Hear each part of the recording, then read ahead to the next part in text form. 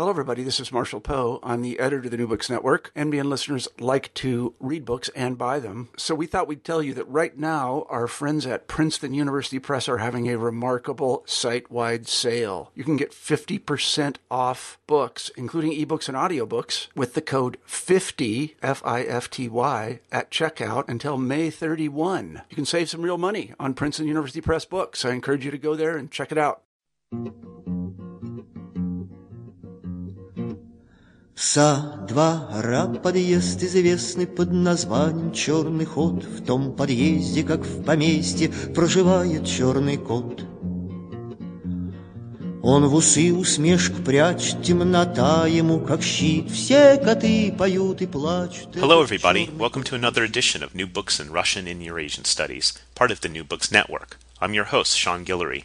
Every podcast, I talk to an author about their new book on Russia or Eurasia. This episode, however, is a bit different than past podcasts. Instead of interviewing an author about their book, this time I talked to Maria Yatskova about her documentary film, Miss Gulag, on the women's prison UF 91-9 in Novosibirsk. The film is now available on DVD. As of 2011, the Russian prison population numbered 819,200 people, of which 66,400 were women. Given that women make up only 8% of the Russian penal system, their stories inside and outside the justice system are rarely told.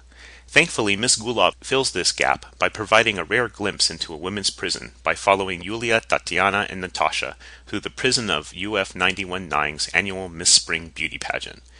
Began in 1991, the Miss Spring Beauty Pageant contributes to an inmate's rehabilitation by giving her a means to participate in the prison's social and cultural life. Also, given the importance of femininity in Russian culture, the pageant allows prisoners to express their womanhood in an institution that, as one warden says, is not a place for women. The stories of Yulia, Tatiana, and Natasha, however, are much more than about the pageant. They are emblematic of life in post-Soviet Russia and the difficulties the first generation of young women and their families have experienced in adjusting to its realities. Here is my interview with Maria.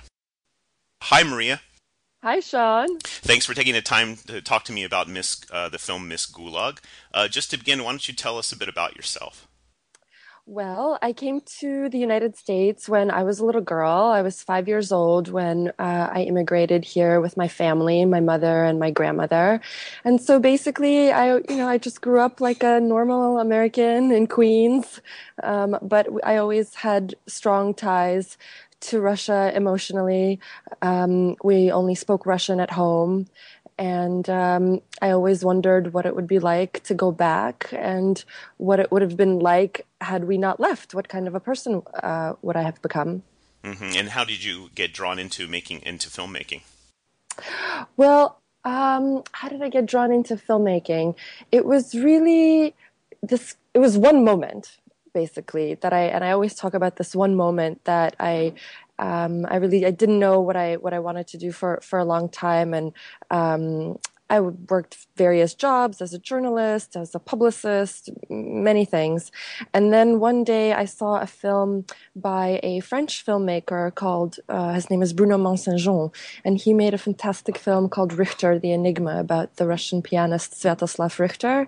Mm-hmm. And when I saw that film, it just became crystal clear to me, and I said, I want to do that. I don't know how or when or anything, but that's what I want to do. And so it was in a moment that I decided. Well, your will is actually impressive. Most people will have those moments and kind of move on. This is Miss Gulag is a really interesting topic. I mean, because it deals with, at least as someone who studies Russia for a living, women's prisons is something we don't really pay much attention to. So how did you come to make this film about a women's prison and the Miss Spring Beauty Pageant in particular? Well, essentially it began because I thought that the way to become a filmmaker, besides studying and going to school and watching films, was that I should probably apprentice or work at a film company or get to know a great director and be his assistant. And so for a long time, I looked for a job like that. And as anyone in filmmaking knows, those jobs are almost impossible to find. Right. And so, and to my great chagrin, I was not able to find such a job. And so I just thought to myself, well, if I'm going to be a director, I should just go and direct, because it's not working out this other way, this safe way. And I thought that I just the way to do it was that I need to find a story that I absolutely have to tell, that I can't, that keeps me up at night, that is something so important for me and that I feel so passionately about, that I have to tell the story, and that's going to be my first film, and that was Miss Gulag. Mm-hmm. And how did you come across the topic itself? I mean, the fact that this Miss Spring pageant existed. I searched. I mean, I was really, I did it sort of the old-fashioned yet modern way. I searched really hard on the internet for a story that would move me to such an extent that I would, just do anything to tell it. And just completely by accident, I came upon this story in a fashion magazine, of all things, about this beauty pageant in a prison in Novosibirsk. And as soon as I saw it, I mean, I didn't even read the story completely. As soon as I just saw what it was about, I knew that I had found my film. Mm-hmm. And was this in a Russian magazine or an English publication? Good question. I think it was in a Polish fashion magazine. Oh, okay. Even stranger. Well, we'll talk about the Miss Spring beauty pageant and what purpose does it serve in the prison? Like, why would they have such a thing? Well, they call it re-education. They think that it's sort of like I guess like a form of therapy in a way, and that because a prison is a priori not a place, arguably not a place for anybody, but definitely not a place for a woman to be in, and you lose all sense of yourself as a female entity. And so they do this for the women to this is what they say, to reconnect with themselves as females, because every day they're wearing those ugly uniforms. They're not allowed any kind of makeup or perfume or any of those things that are normal for women in everyday life. And so this gives them a chance. And the other thing that they're doing is, as part of their kind of re-education, there are sewing factories. So they are taught to sew, and what they sew are uniforms for male soldiers, essentially. So all day long they're working with this gray, ugly fabric, making these ugly uniforms. And for one time a year, they get to kind of unleash their creativity and their skills on this beauty pageant to make these very flamboyant outfits, thematic outfits. The other purpose that it serves is that when you participate in camp activities, this looks good for your record. Mm-hmm. And this happens with Tatiana, who is Exactly. released. When she goes before the board, they say, oh, she participated in camp activities. Exactly. So, there are not that many of these things. So to participate, it's important to participate, and to get chosen to participate, because, it's 20 girls. I mean, there's 500 girls in this place, maybe more. I don't remember now, but, only really 20 get to participate, and maybe a few more to kind of help out with the sewing and stuff like that. Mm-hmm. But I think, so that's their chance to participate in the camp activity. Yeah, I want to let you to elaborate a bit more about this femininity, because the line that was repeated, one in the opening by an inmate and then again by one of the wardens, was "Prison is no place for women." And in your interactions with these inmates, what sense did you get of how prison life affected their sense of femininity, their sense of women, being a woman? Well, the thing is that, I mean, you have to think about the fact that a lot of these sentences are really, really long, 7 years, 10 years. And as women, you only have a very limited kind of amount of time that you can get married and start a family. And this is especially true in Russia. I mean, Right. yes, people in the United States get married when they're 50 and 60 and but that, I mean, that's not really in Russia, that's not common, and it's not that's not what everybody dreams of. Everybody dreams to get married at 25 and at the latest, and have a baby and have a family and have a quote unquote normal life. So obviously, if in the kind of flowering of your youth, you're in this place, what's going to happen to you when you come out? Who's going to marry you? How are you? Do you understand? That was really foremost on their minds, and I could totally understand that. Right. I would imagine too that, because issues of femininity, I mean, there's kind of the way I see the kind of hyper femininity in Russian culture, that these women being in prison in their early to mid 20s, that when they get out, I mean, a lot of their prospects to get married and to have children have closed. Not to mention job prospects, Exactly. Education prospects. All of those things become almost unattainable. Right. And I have a question later on specifically about that. But the first question I want to ask is, how did you get access to this prison? I think we wrote a letter. I don't even really remember. This is more a question for Irina Vadar, who's the producer. She, it was quite amazing. I have to say, somewhere we didn't even really believe that they would let us. We just kind of did it. In Russian, you say "na ura," just let's see if we can get permission. Right. I mean, Irina worked really hard doing all of the administrative parts of it to she found out who to write to, what to write. It was just a very administrative, long kind of bureaucratic process. No, I can imagine. Do you think that the prison maybe saw this as an opportunity advantageous for them? Oh, sure. Absolutely. I mean, this prison, from what I understand, they're sort of pioneers in lots of ways. And, they started, from what I understand, they were the first to start doing this. Then afterwards, lots of the camps started doing this. And so they already several years in a row, the local media would come and cover them. So yeah, of course, Russian prisons get a bad rap. Certainly. So of course they wanted to, with the expectation that they could control us. Now, the film revolves around three women, Yulia, Tatiana, and Natasha. How did you get them to agree to be subjects? Well, the thing is that, they are prisoners. So as far as the administration is concerned, they are non-entities and they don't have any rights. And if the administration says to them, you're going to be a part of this movie, they don't really have a choice.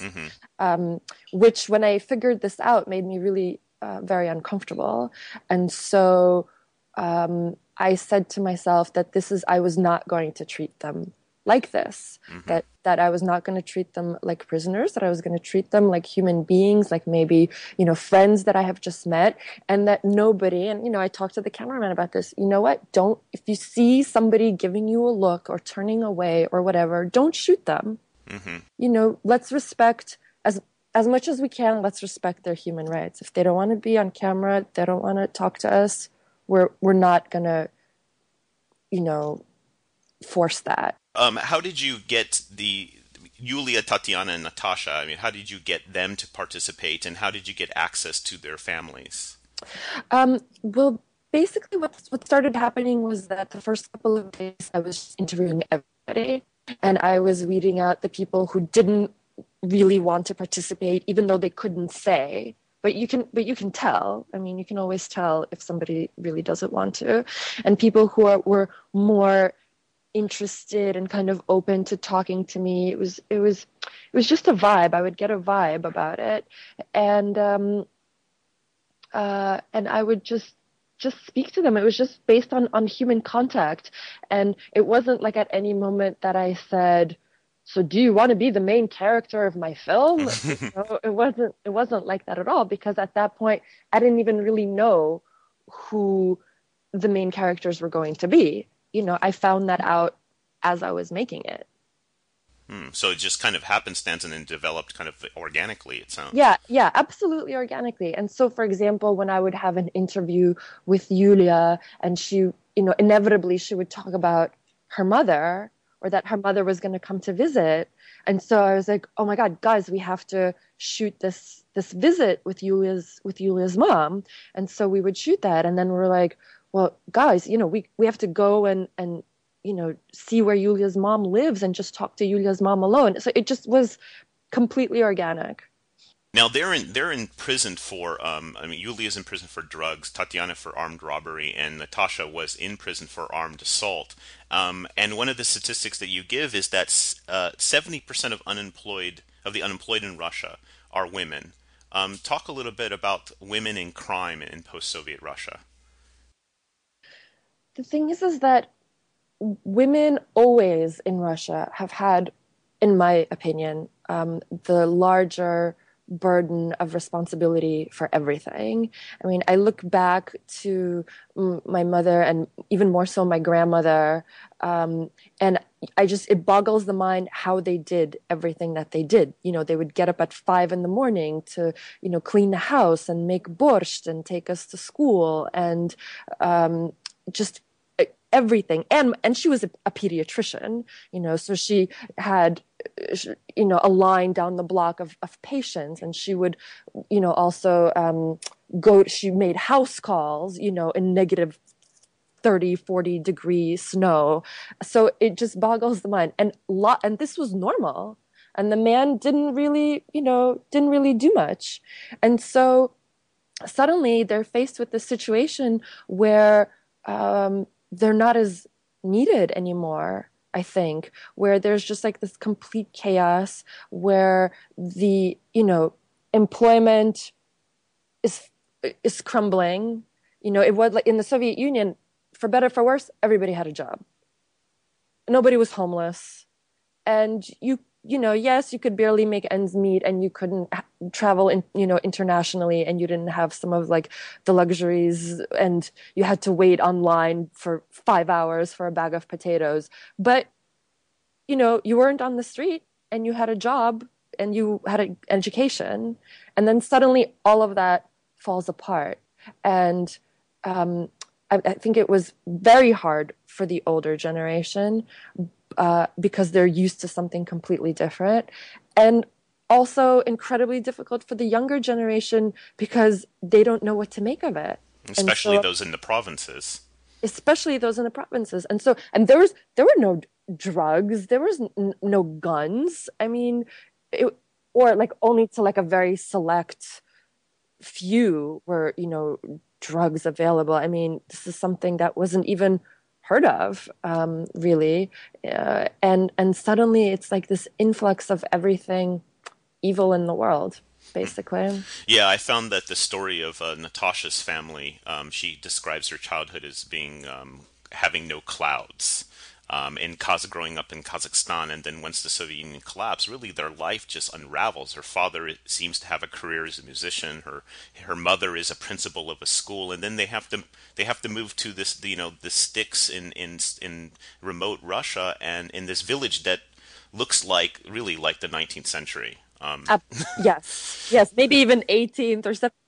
I mean, it was very funny when we got there, because I had always had a certain sort of romanticized view of the Russian dеревня, and what is it like to be in a dеревня, and then I saw firsthand what it's like to be in a Russian village, and there was a part of me that felt very comfortable and happy there.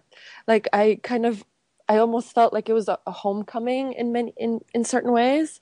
But then when you take your sort of pink lenses off, you see what it's really like, and how incredibly difficult it is. And for those people like who are, so educated and so, just creative, and I mean, they're an amazing family. Yeah, I got the impression they are too. I mean, they seem very tight knit. And here they're in this situation. I think at one point her mother, Natasha's mother, says the village is dying, and as a teacher, she doesn't know how much longer she's going to have students. Yeah. So the Yeah. situation, it's I always like any effort to show the provinces of Russia, because we tend to only see Moscow and then to some extent St. Petersburg, whereas Yes. the reality, even 100 miles outside of Moscow, is completely different. Yes, absolutely. I mean, and that was also a big thing for me because you constantly are bombarded with images of Russia and to some extent St. Petersburg. And you know what? Even Russians say this now. Moscow is not Russia. Right, right. Talk a little bit about the living conditions in the prison. You know, this is a very sort of painful thing for me to talk about because I don't I don't truly believe that we were allowed to see the real living conditions. I was going to ask about that. Yeah, we were very limited and very controlled every step of the way. And so whatever you see, I mean, it's still pretty, like, it's horrible, but it's almost really a metaphor for what's really going on. And no one is really allowed to see what's going on. You can just imagine. So I don't know. All I know is when I speak to these women, when I look at them, and just being there, just breathing that same air, physically, it's not good. It's not good physically, but I think more than that, they suffer emotionally more than physically. In what sense, emotionally? Well, because you're completely cut off from the world.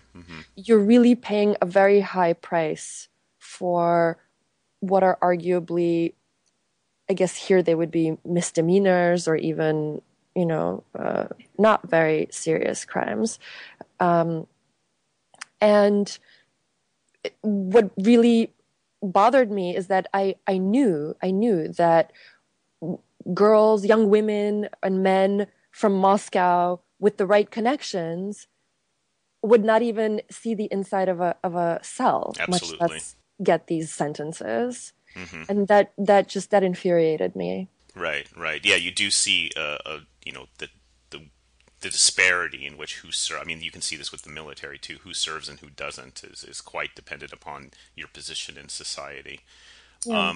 And what were the relations between the inmates? The relation between inmates and then their relations with the prison officials, from what you could gather from your interactions?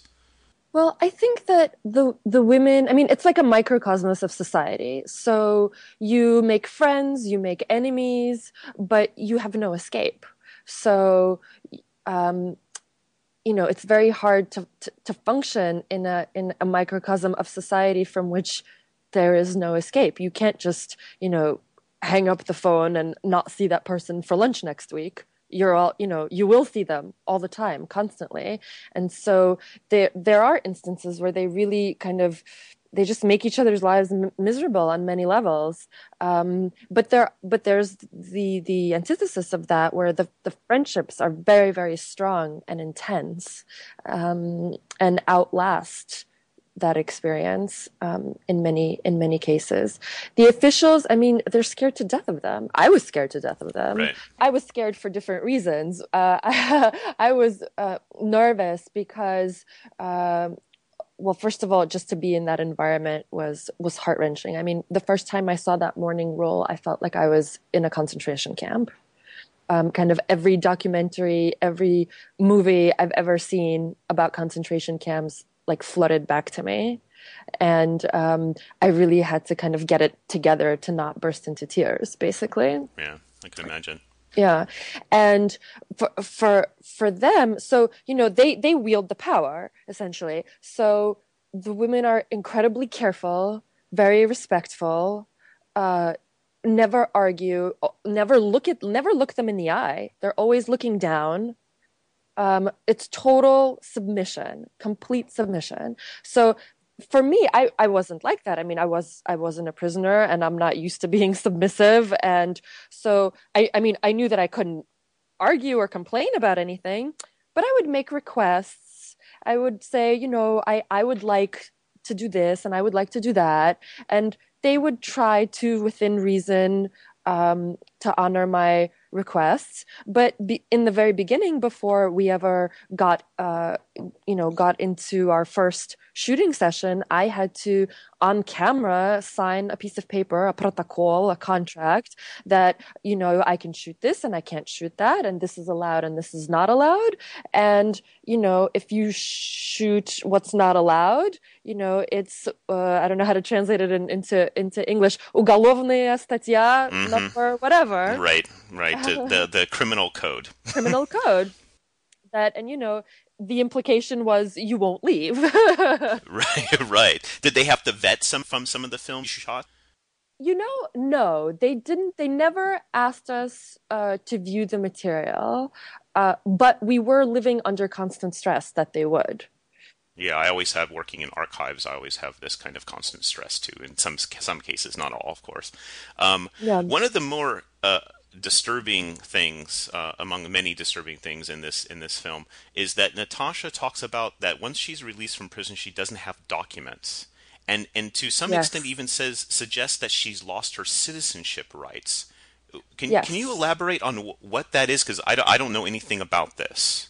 Basically, what happened is that they were living in Kazakhstan, and so they were citizens of we were all citizens of the Soviet Union, and first and foremost, and then we were the citizens of the republic in which we lived.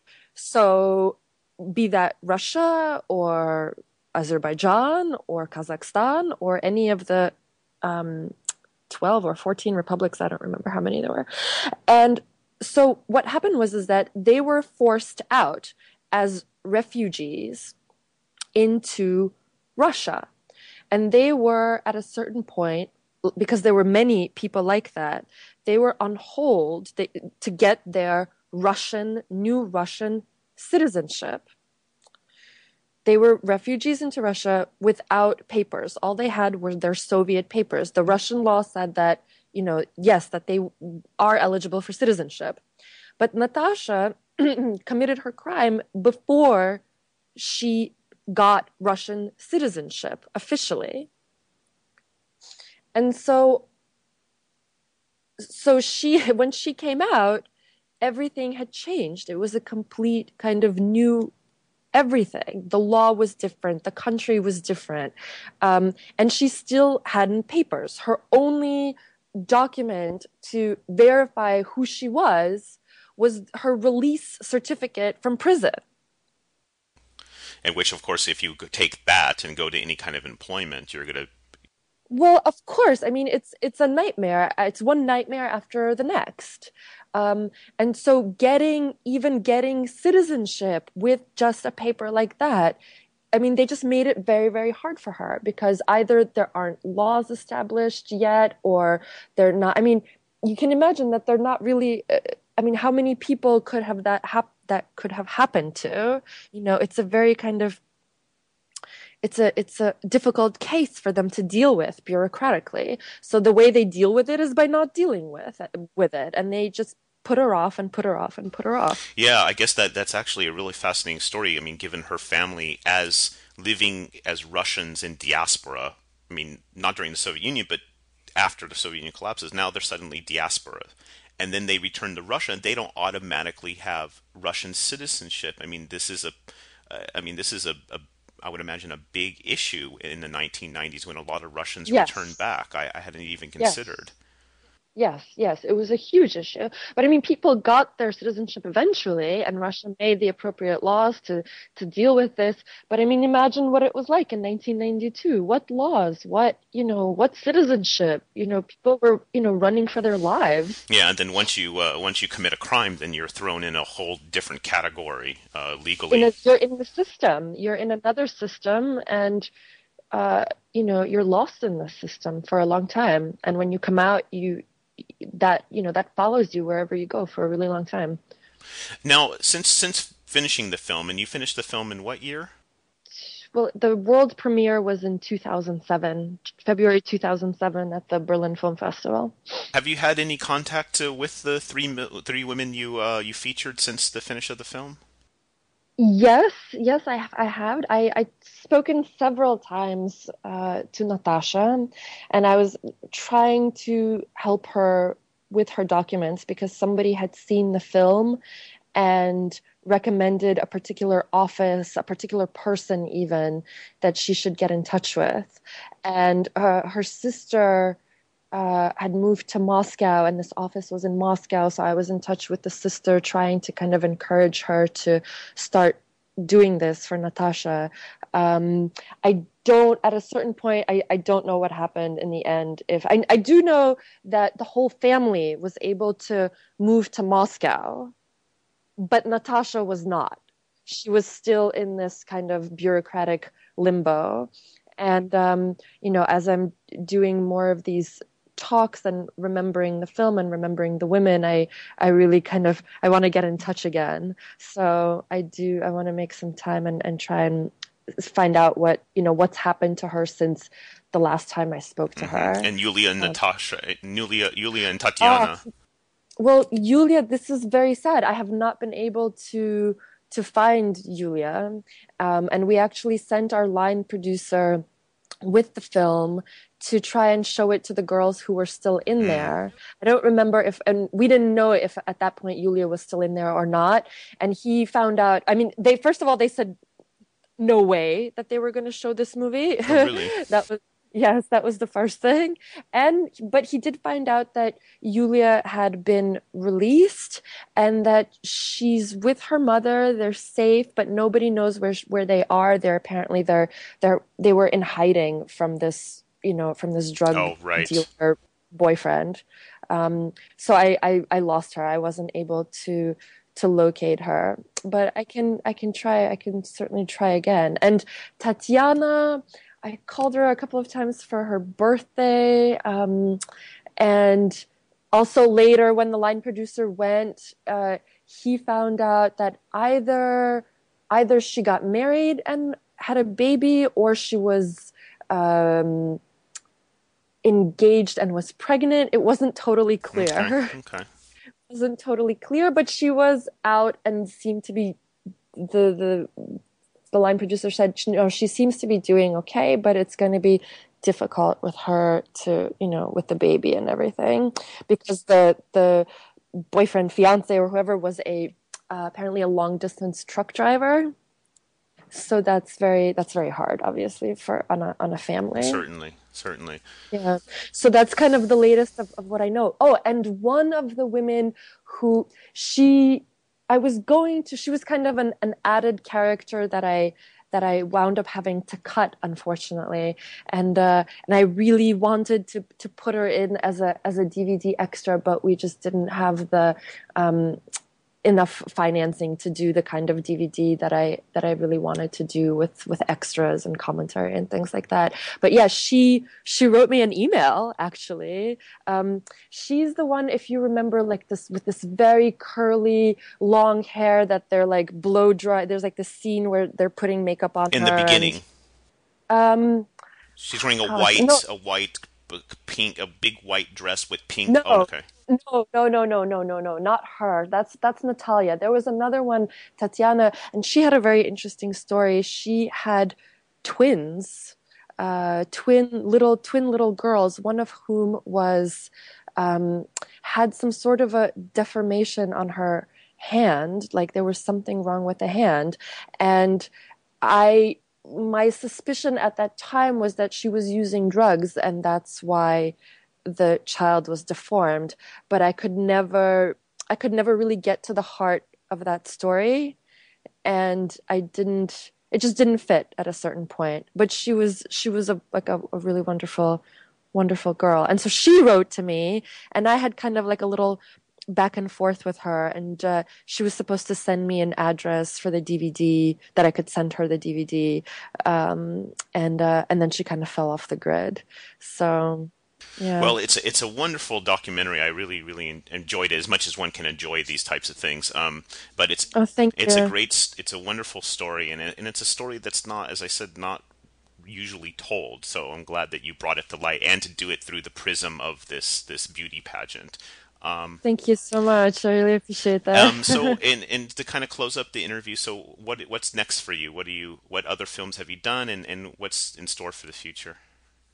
Well, when I finished Miss Gulag, after this kind of very claustrophobic and scary environment, I thought to myself, for the next film, I really want to be out in nature somewhere where there is a palpable sense of freedom and that you can smell the air and it's fresh. And I don't want to do National Geographic, but something where I can just be out in nature.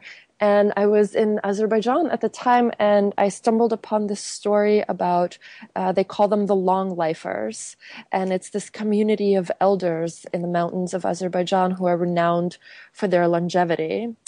And so the film started out as being an exploration of the secret to their longevity. But then as I got more and more into it, I realized that, they're not actually living as long as they used to, and there's not that many of them, and they're kind of dying out. And why is that? And so I focus on 3 families, and there's a lot of intergenerational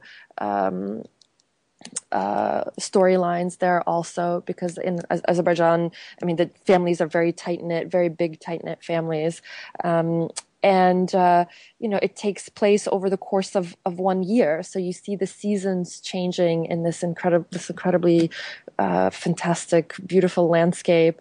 And there's a birth, there's a death, there's a wedding. It's going to be a beautiful film. I'm in the editing of it now. And then at the same time as I was working on this film started having some production problems. And to sort of not go crazy, I said, okay, I need to just take my mind off it, and I need to start developing something else. And I always knew that I wanted, being in Azerbaijan, I always knew that I wanted to somehow tell the world about the Nagorno-Karabakh conflict. Okay.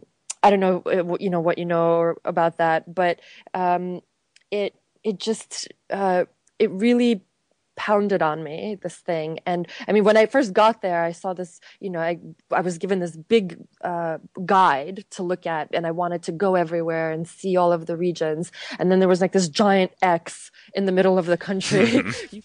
You can't go here. Mm-hmm. And I was like, what do you mean? Just tell a documentary filmmaker you can't go here,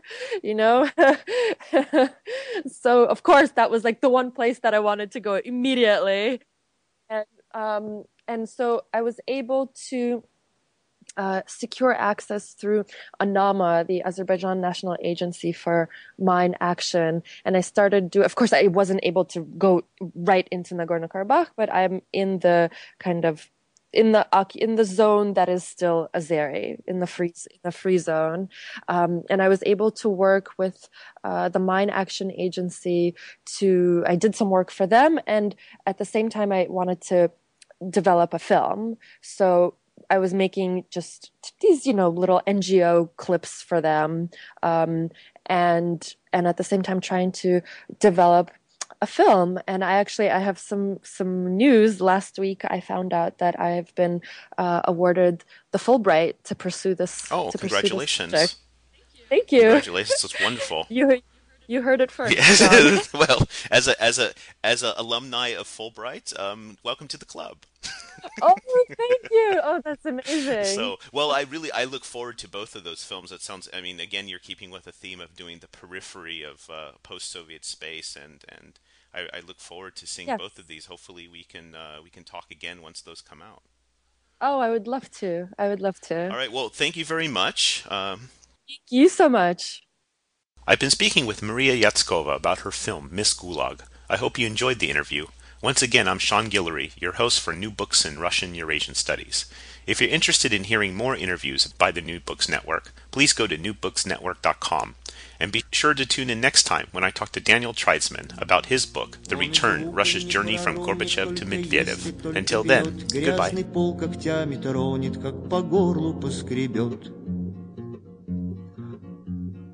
Оттого-то знать не весел дом, в котором мы живем, надо б лампочку повесить. Денег все не соберем.